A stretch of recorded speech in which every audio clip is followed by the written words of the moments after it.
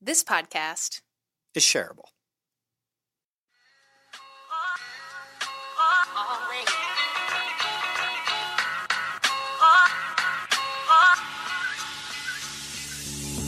I'm going to go out on a limb and say this either is or will become your favorite podcast. This is Shareable, the show that's so good, you got to tell someone about it. Every episode, we explore the impact of people and technology on our lives and careers, and we send you away with something shareable. Now, without further ado, let's get to it.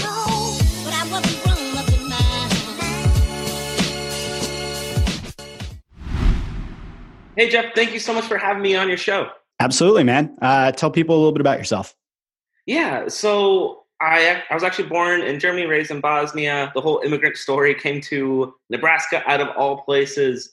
They kind of tell you where to go, so I have family all over the world, some in luckier spots like Florida, some less lucky in Nebraska. But yeah, so I've done that. You know, I had my first job at 12, first business at 14, failed all the way up until 21, where I kind of had my first quote-unquote success. Built a six-figure business in 10 months. And this is all after spending thousands of dollars investing myself, going to events, investing in courses, seminars, anything I really could. And then I built that. We got the privilege to work with Gary Vaynerchuk and the team in New York City, which isn't too far from you, Jeff. And and then now I built a software as a service company that's in 30 plus countries. And now I run a consultancy. Very cool, man. So that's a lot of different things. And we're going to get into the number of different plates that you're keeping spinning. But before we get to that, let's kind of go back to the beginning and talk a little bit about where this all originated. So you're from, your parents immigrated here from Bosnia, you said. So I'm curious, given kind of the inspiration you had from your parents who have immigrated over from Bosnia, what was kind of the inspiration for your career path? Because I know, so for instance, my wife is Chinese. I grew up in a Jewish household. There are certain kind of like stereotypes about, Jewish and Chinese parents around what they kind of push on their children, the type of career paths, the type of different things like that. I'm not familiar with what it is for Bosnian parents, but I'd imagine there's certain career paths and ideas. And yours, I'd imagine, is not the prototypical kind of Bosnian immigrant path for a career. So how did you kind of get started on this, investing in yourself in coaching and entrepreneurial life? Who inspired you to take that path? Kind of what helped set you on that path? Yeah, actually, my parents inspired me. I've always seen them working really, really hard. We always had everything we wanted. It's not like I didn't have food or a roof over my head or the toys that I wanted. I always had everything that I ever really wanted, but they were working nonstop for it. And I said, there has to be a better way. What if I just get a job and I help them? So I started officiating soccer games because I played soccer when I was little. My dad used to play, although at the national level back in Europe. So I got into soccer just because I knew it and it was easy. And, at 12 years old, I was making, technically $25 an hour, but you only ref one game one day, maybe two, if you're really lucky, three. So it's not, I wasn't making thousands of dollars or anything crazy like that, but I was making some income, which I would use then to help my parents. And at some point I said, well, why don't I use some income and then try to build a business? So I started an online shopping mall when I was 14. I became an affiliate of a bunch of different sites and started learning how to drive traffic and try to sell online. But there are some difficulties there. But challenges, going back to your question, the challenges, my parents, the goal is always come to America, the kids go to school, get a job, have a family, have good income, and just live a great life. My sister was a straight A student. She would literally cry if she got a 98 or a 99 on a test. And I'm the complete opposite, where if I got a 60 or above, I was so happy because I'm going to pass most of it because I could never focus. Even in business class, I tried to focus, but then they were teaching techniques that I would implement and they wouldn't work. And I would try to figure out why it didn't work. What can I do to make it work? So school never captured my full attention, and I was always building something while in those classes. So I could never really focus or give 100% of my attention to classes. And I've always just kind of been doing this, man. It's since I was little. So a lot of entrepreneurs have this sort of, lemonade stand, mowing lawns, shoveling snow sort of origin story. Mm-hmm. And the path that you took towards digital, towards the internet, and the things that you've kind of embraced as career paths and entrepreneurial ventures and side hustles, that comes from somewhere, right? So you were probably a computer kid growing up, like you like technology or something like that. But oftentimes there's also a figure that kind of comes into our life, either directly somebody that we've met, somebody that we've known, or somebody that we see on TV, or somebody that we see, we've read their book or something like that. Was there anything like that that kind of gave you this kick in the butt to move you down this path? Or was it the sort of thing where you were just tinkering and the path kind of just squiggled and made itself? Yeah, it's a little bit of both. As from 14 till about 17, I was trying to learn it all on my own. And then I realized I can't do that. And I was actually a computer science geek. I was taking all the computer science classes in high school. I think I have a specialty diploma in computer science, taking all the classes you possibly can. That was supposed to be my degree in college, but I ended up switching to business. And a week after I switched my degree, they went to Chicago, and we went to some entrepreneur conference.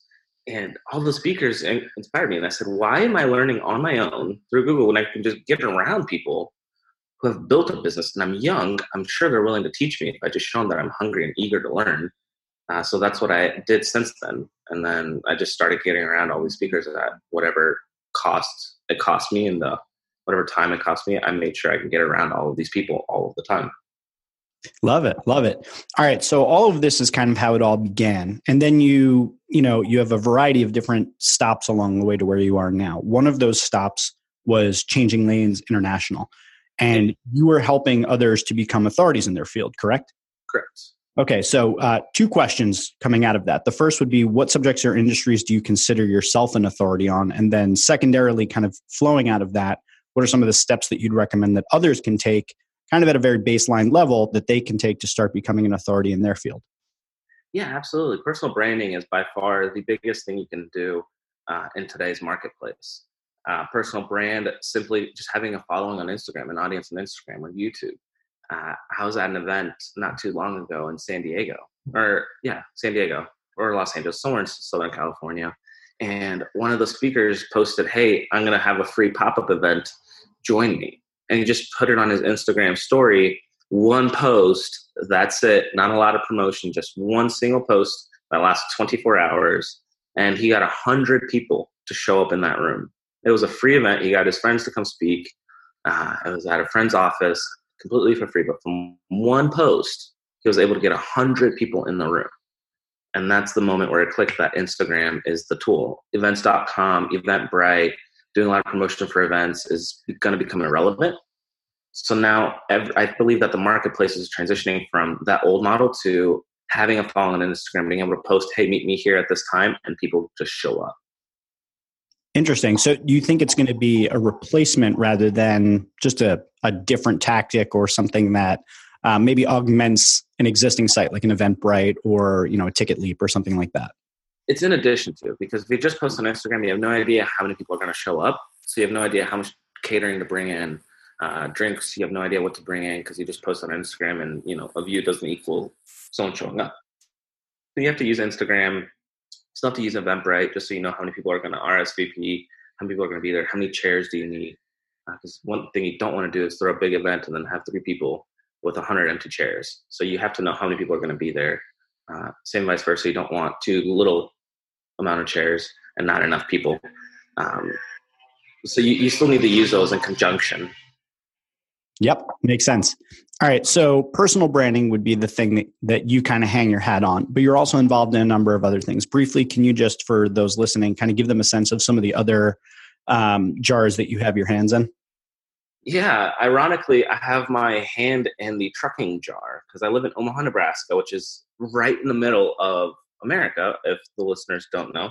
Oftentimes when I travel, I tell people I'm from Omaha, and everyone goes, where's that? So I'm right in the middle of America.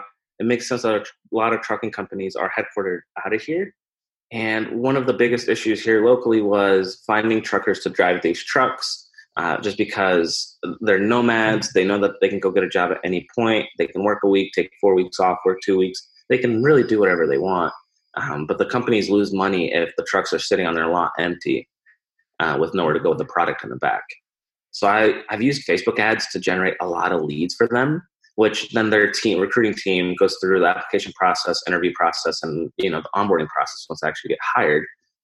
And I filled up their fleet 100% once, then they bought more trucks, and now we're about to hit 100% again next week, which is unheard of in the industry because most industries have 20% empty of their entire fleet, and each truck generates roughly 250,000. So I've generated about 7.5 million so far in just under 90 days for this one company. That's a pretty impressive stat.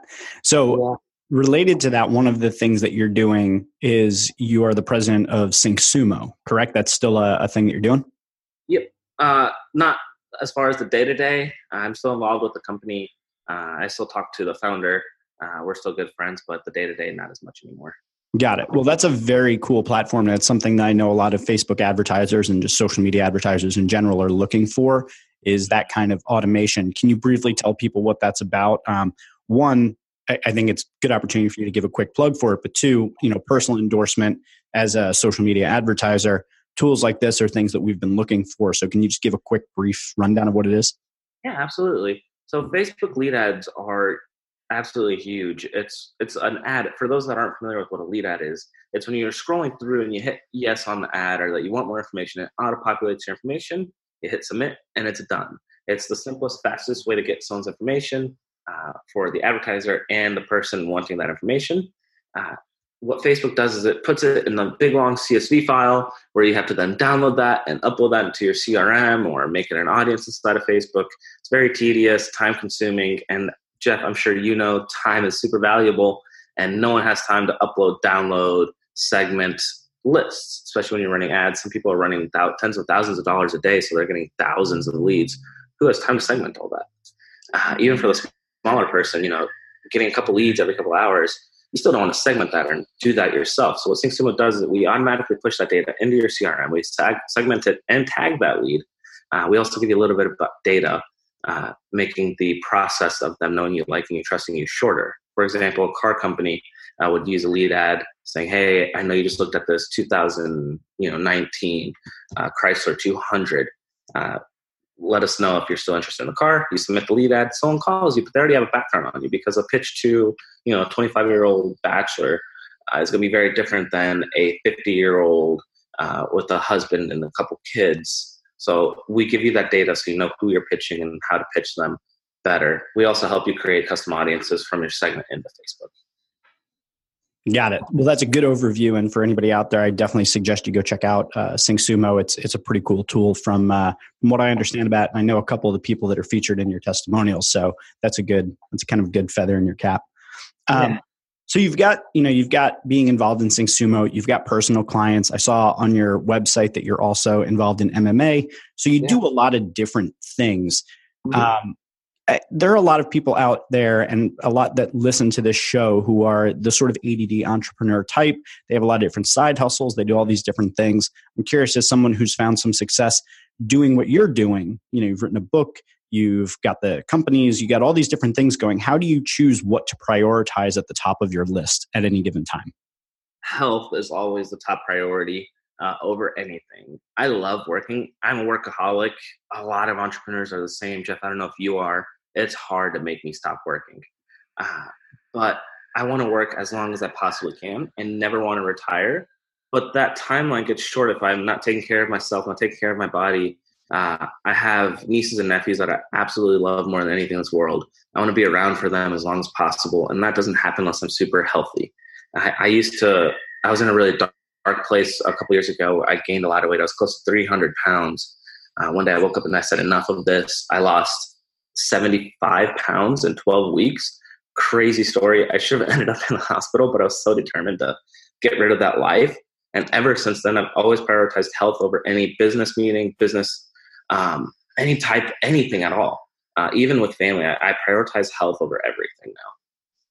That's a really good thing to put up there. I am a recovered workaholic, I would say. I think as I was running my own company where it was really just me at the helm, I put a lot of pressure on myself and, probably engaged in more unhealthy habits than were necessary. But as my agency was acquired back in late 2017. And since I've been here, I have a little bit more flexibility to focus on my health, my mental health, my emotional health, my physical health. And Right. I'm 100% with you, because you can't really operate at your best if you are not at your best. So I'm 100% with that. So you called yourself a workaholic. You put health first. You also consider personal branding to be kind of like your primary bailiwick. So I'm curious, for those that are listening, someone who has all these different hustles, for someone who is working heavily in digital marketing with clients. I'm curious what your day-to-day marketing looks like for your own personal brand. How do you kind of approach that? Do you plan out in advance? Or are you kind of like a day-to-day, figure it out on the fly each day, making it real and authentic about what the experience is? Or kind of walk us through how you operate from a marketing perspective in your own personal brand. Absolutely. I don't do the day to day, but I also don't have a 5-year, 10-year plan, because I feel like that's just too long. So many things can change in that big of a time span. I try to plan out at least a year, at least with some goals. I want to, and like you said, health wise, it's not just, your body, it's also spiritually, mentally. Where do I want to be with that? What weight do I want to be? How many books do I want to read this year? Where do I want the business? All of those things I have goals for the year. How much money do I want to make this year? What is my income? And I project that. That's big. Also this year, big focus for me. I've built so many personal brands and I love doing it. But I've always loved being the ghost and not having one myself. And kind of like Jay Abraham. Many people don't know who he is until you're building a massive business. Then you realize who Jay Abraham is. That's what I always wanted to be. But I realized in today's world, you kind of need that personal brand. I realized I'm kind of a hypocrite telling everyone, you need a personal brand, and they'll hire me and I help them and it works and they have massive success. And then I realized I'm not even doing this for myself. I should get on that. So I'm building my own personal brand. Like I said, I like being a ghost. I don't like promoting a whole lot. But I started my Instagram page, and at the time I had a couple hundred friends following me, and when you're building something, especially a personal brand, you need some mission. Nobody cares about Reis. Nobody cares about Jeff Gibbard. They care about what we can do for them, and they want to follow journeys and stories.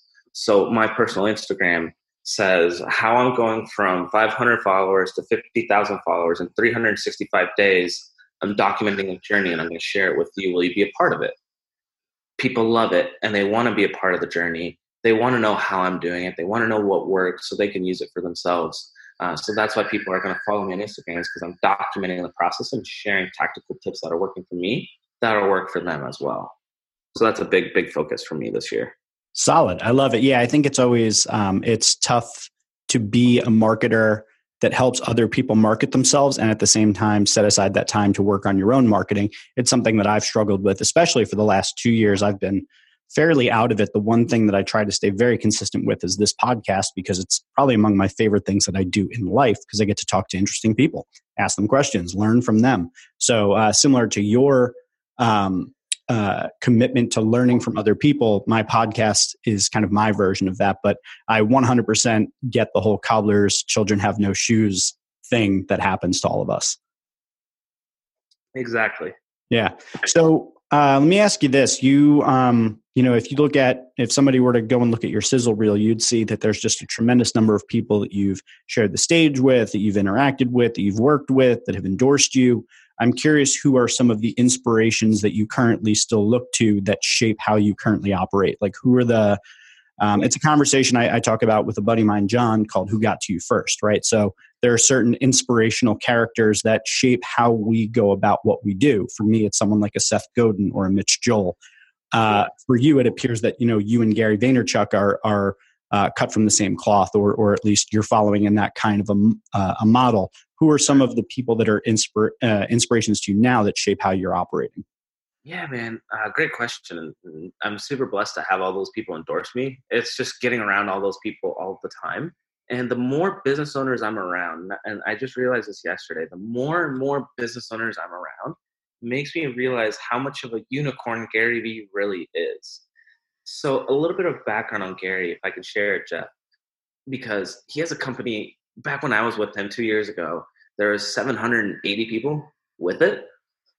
We had 2 floors, an unbelievably massive company, and Gary knows everybody's first name. Gary approaches everybody. If you're on an elevator ride with him, he'll say, "Hey, Sarah, how's it going?" And Sarah would be in shock saying, how do you know my name? He has unbelievable empathy. He understands people at a level where I've never seen before. And still to this day, I don't see that. He also understands the long game, where a lot of people just, want to start a business today. For some reason, Instagram is making it look like entrepreneurship is just Lamborghinis and Ferraris. It's not the day-to-day. It's not treating people correctly. And Gary just shows that. He talks about it some, but if you're really around him on a day-to-day basis for many weeks, you see how unique he really is and how much he loves people around him. And even people that leave his team, he helps them. He helps place them in other places. He helps them after. He's just such a unicorn, man. He's someone I idolize to be like when I grow older, for sure. That's awesome, man. Yeah, I think in the marketing community, there's kind of a mixed reaction towards Gary because he is so brash and out there and in your face. And I've always found for myself that when I go and I actually look into the nuance of what he says, I really appreciate his perspective and I appreciate the way that he approaches things. And what I tend to get very upset with or I take issue with is I find that when you reduce Gary to a soundbite and you look at like the Instagram posts that sometimes go up with quotes that he has, I find that I think they encourage the wrong type of behavior amongst people. Whereas, if you look at his longer form interviews and you really sit down and let him work through and explain some of the things that he really believes, I think it's a much more balanced perspective. And I don't think that he holds himself out in this sort of infallible perspective that a lot of people will see in the shorter form clips. I have some things I take issue with what he does, but I think overall he has been an amazingly influential figure in personal branding, digital marketing, et cetera. And it at least gives us a nice thing to point to and say, hey, look, this is a thing. He explained this thing particularly well and simply.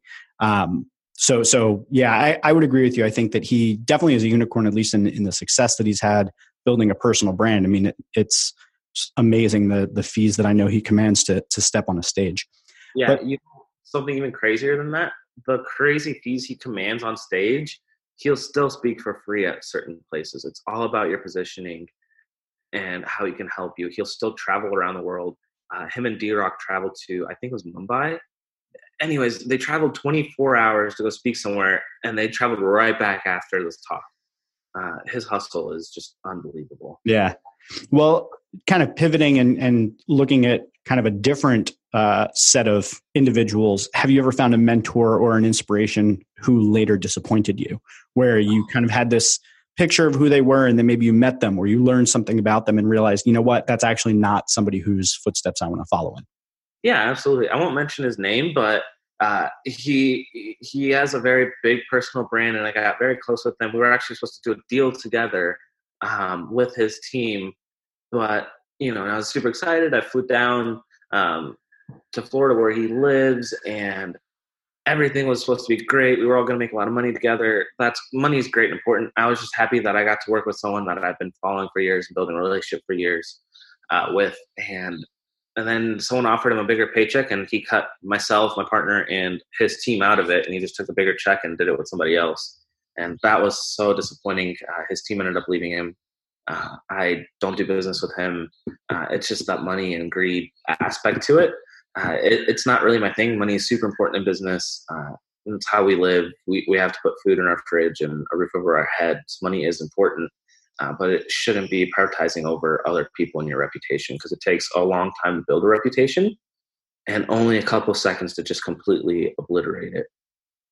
Completely agree, man. Completely agree. Well, I want to kind of end our time together today on a question that I think is super important, given the type of work that you do, given the way that your career has progressed, and also it ties in nicely to the theme of shareable, talking about the impact of people and technology on our lives and careers. So you do work in technology. You work with people. A lot of your stuff is in social. It deals with people's behaviors. It deals with a lot of the technology around remarketing and different, API backend tools that help you do things more efficiently. But I'm curious, if you kind of take 5 or 10 steps back and look kind of more globally, what technology trends do you see impacting your career over the next decade or so? And what are your plans to deal with that? Yeah, your phone is unbelievably magical. Jeff, imagine in 19 or even early 2000s, you go to some event or you go meet with somebody, and then what is the follow-up after? Let me have your business card, right? And then you follow up with them with an email. Hey, it was great talking to you at, XYZ. Hope you're doing well. Let's stay in touch. They respond, yeah, likewise. I hope we stay in touch too. 2-3 weeks later, hey, how's the family? How's business? They respond, it's good, it's good. And then it's very hard to keep that relationship solid and built, right? Back in the early 2000s, that's how people did it. Nowadays, I don't have business cards. I never take business cards with me. I connect with them on Facebook or Instagram because I'm building my own Instagram, so it's important to me that way. But I also want to connect with people on Facebook and Instagram because I want to follow them. I want to engage with them. If they post a cute picture of their dog, I can say, oh, the dog's adorable. Or if they're on a flight to, I don't know, San Diego, I can tell them, oh, you should go check out this piano bar. It's unbelievably entertaining. Or go check out this view in Denver. It's just breathtaking. But you can't do that via email. So our phones and connecting to people on social media is a game changer because we can stay in contact with people and it's not so business focused. It's more personal level focused where I can engage with them and share. Or even when I'm going somewhere, they comment on my things and say, hey, you should do this or that. And it's fun and engaging that way. So our phones, Jeff, I don't know if you know these stats, but people check Facebook on average in America 18 times a day and Instagram 24 times a day. Now here's an even staggering number. People pick up their phone 216 times in one single day, which is unbelievable. 10 years, if you told someone they would do that, they would say, that's absolutely crazy. I don't care about it. I've actually had to turn off all notifications on my phone just so I can focus because every time you get a notification, it takes you 20 minutes to get into the zone for work-wise. So every time you get a notification, it interrupts your zone and your flow. You check it, and then you go back to work because you're curious. But I've turned off all notifications. But the cell phone is an incredible tool, and we can stay connected with people, not just in America, but all around the world, 24/7. One of my good friends lives in Germany now, and we still stay in touch on a weekly basis on social media because it's important, and we can nowadays. So that's the biggest tool, utilizing it. People are going to replace cameras with your phones. Everything is just being replaced by a phone. So utilize that for everything. Making websites mobilely optimized because 90% of traffic is on mobile. Just making sure everything is mobile focused is the key. Love it, man. I think that's great advice. Something for people to keep an eye out for. So I guess if I had to say that this episode was anything, I guess I would say it was shareable. Wait, the show's not over yet. I have some important announcements. If you made it this far, you're clearly a dedicated fan, or you're in the middle of vacuuming and just haven't hit stop on your podcasting app. Whatever the case, we want to thank you. We're not just music to your ears, we're music to your inbox. If you subscribe to our email list at shareablepodcast.com/subscribe, not only will you get access to our private Facebook group, you'll also get all of our blog posts, newsletters, special announcements, and more. You won't find any of that in your podcast feed. You can follow the show at shareable_pod on Twitter and just Shareable Podcast on everything else. You can find Jeff online at jeffgibber.com, and you can connect with me on Twitter at Caroline Sohn because I don't have a website yet. So go ahead, call us, leave a message, subscribe to our list, leave a rating, review us on iTunes, tell a friend, tell your mom. If she's like my mom, she'll love it. And now for the thank you portion to all the folks that make this podcast possible. Shout out to DJ Quads for the use of our theme song, Always, and Ahamitsu for the use of our outro song, Adventures. And a big thank you to Ray Bueno for all of that sexy production value.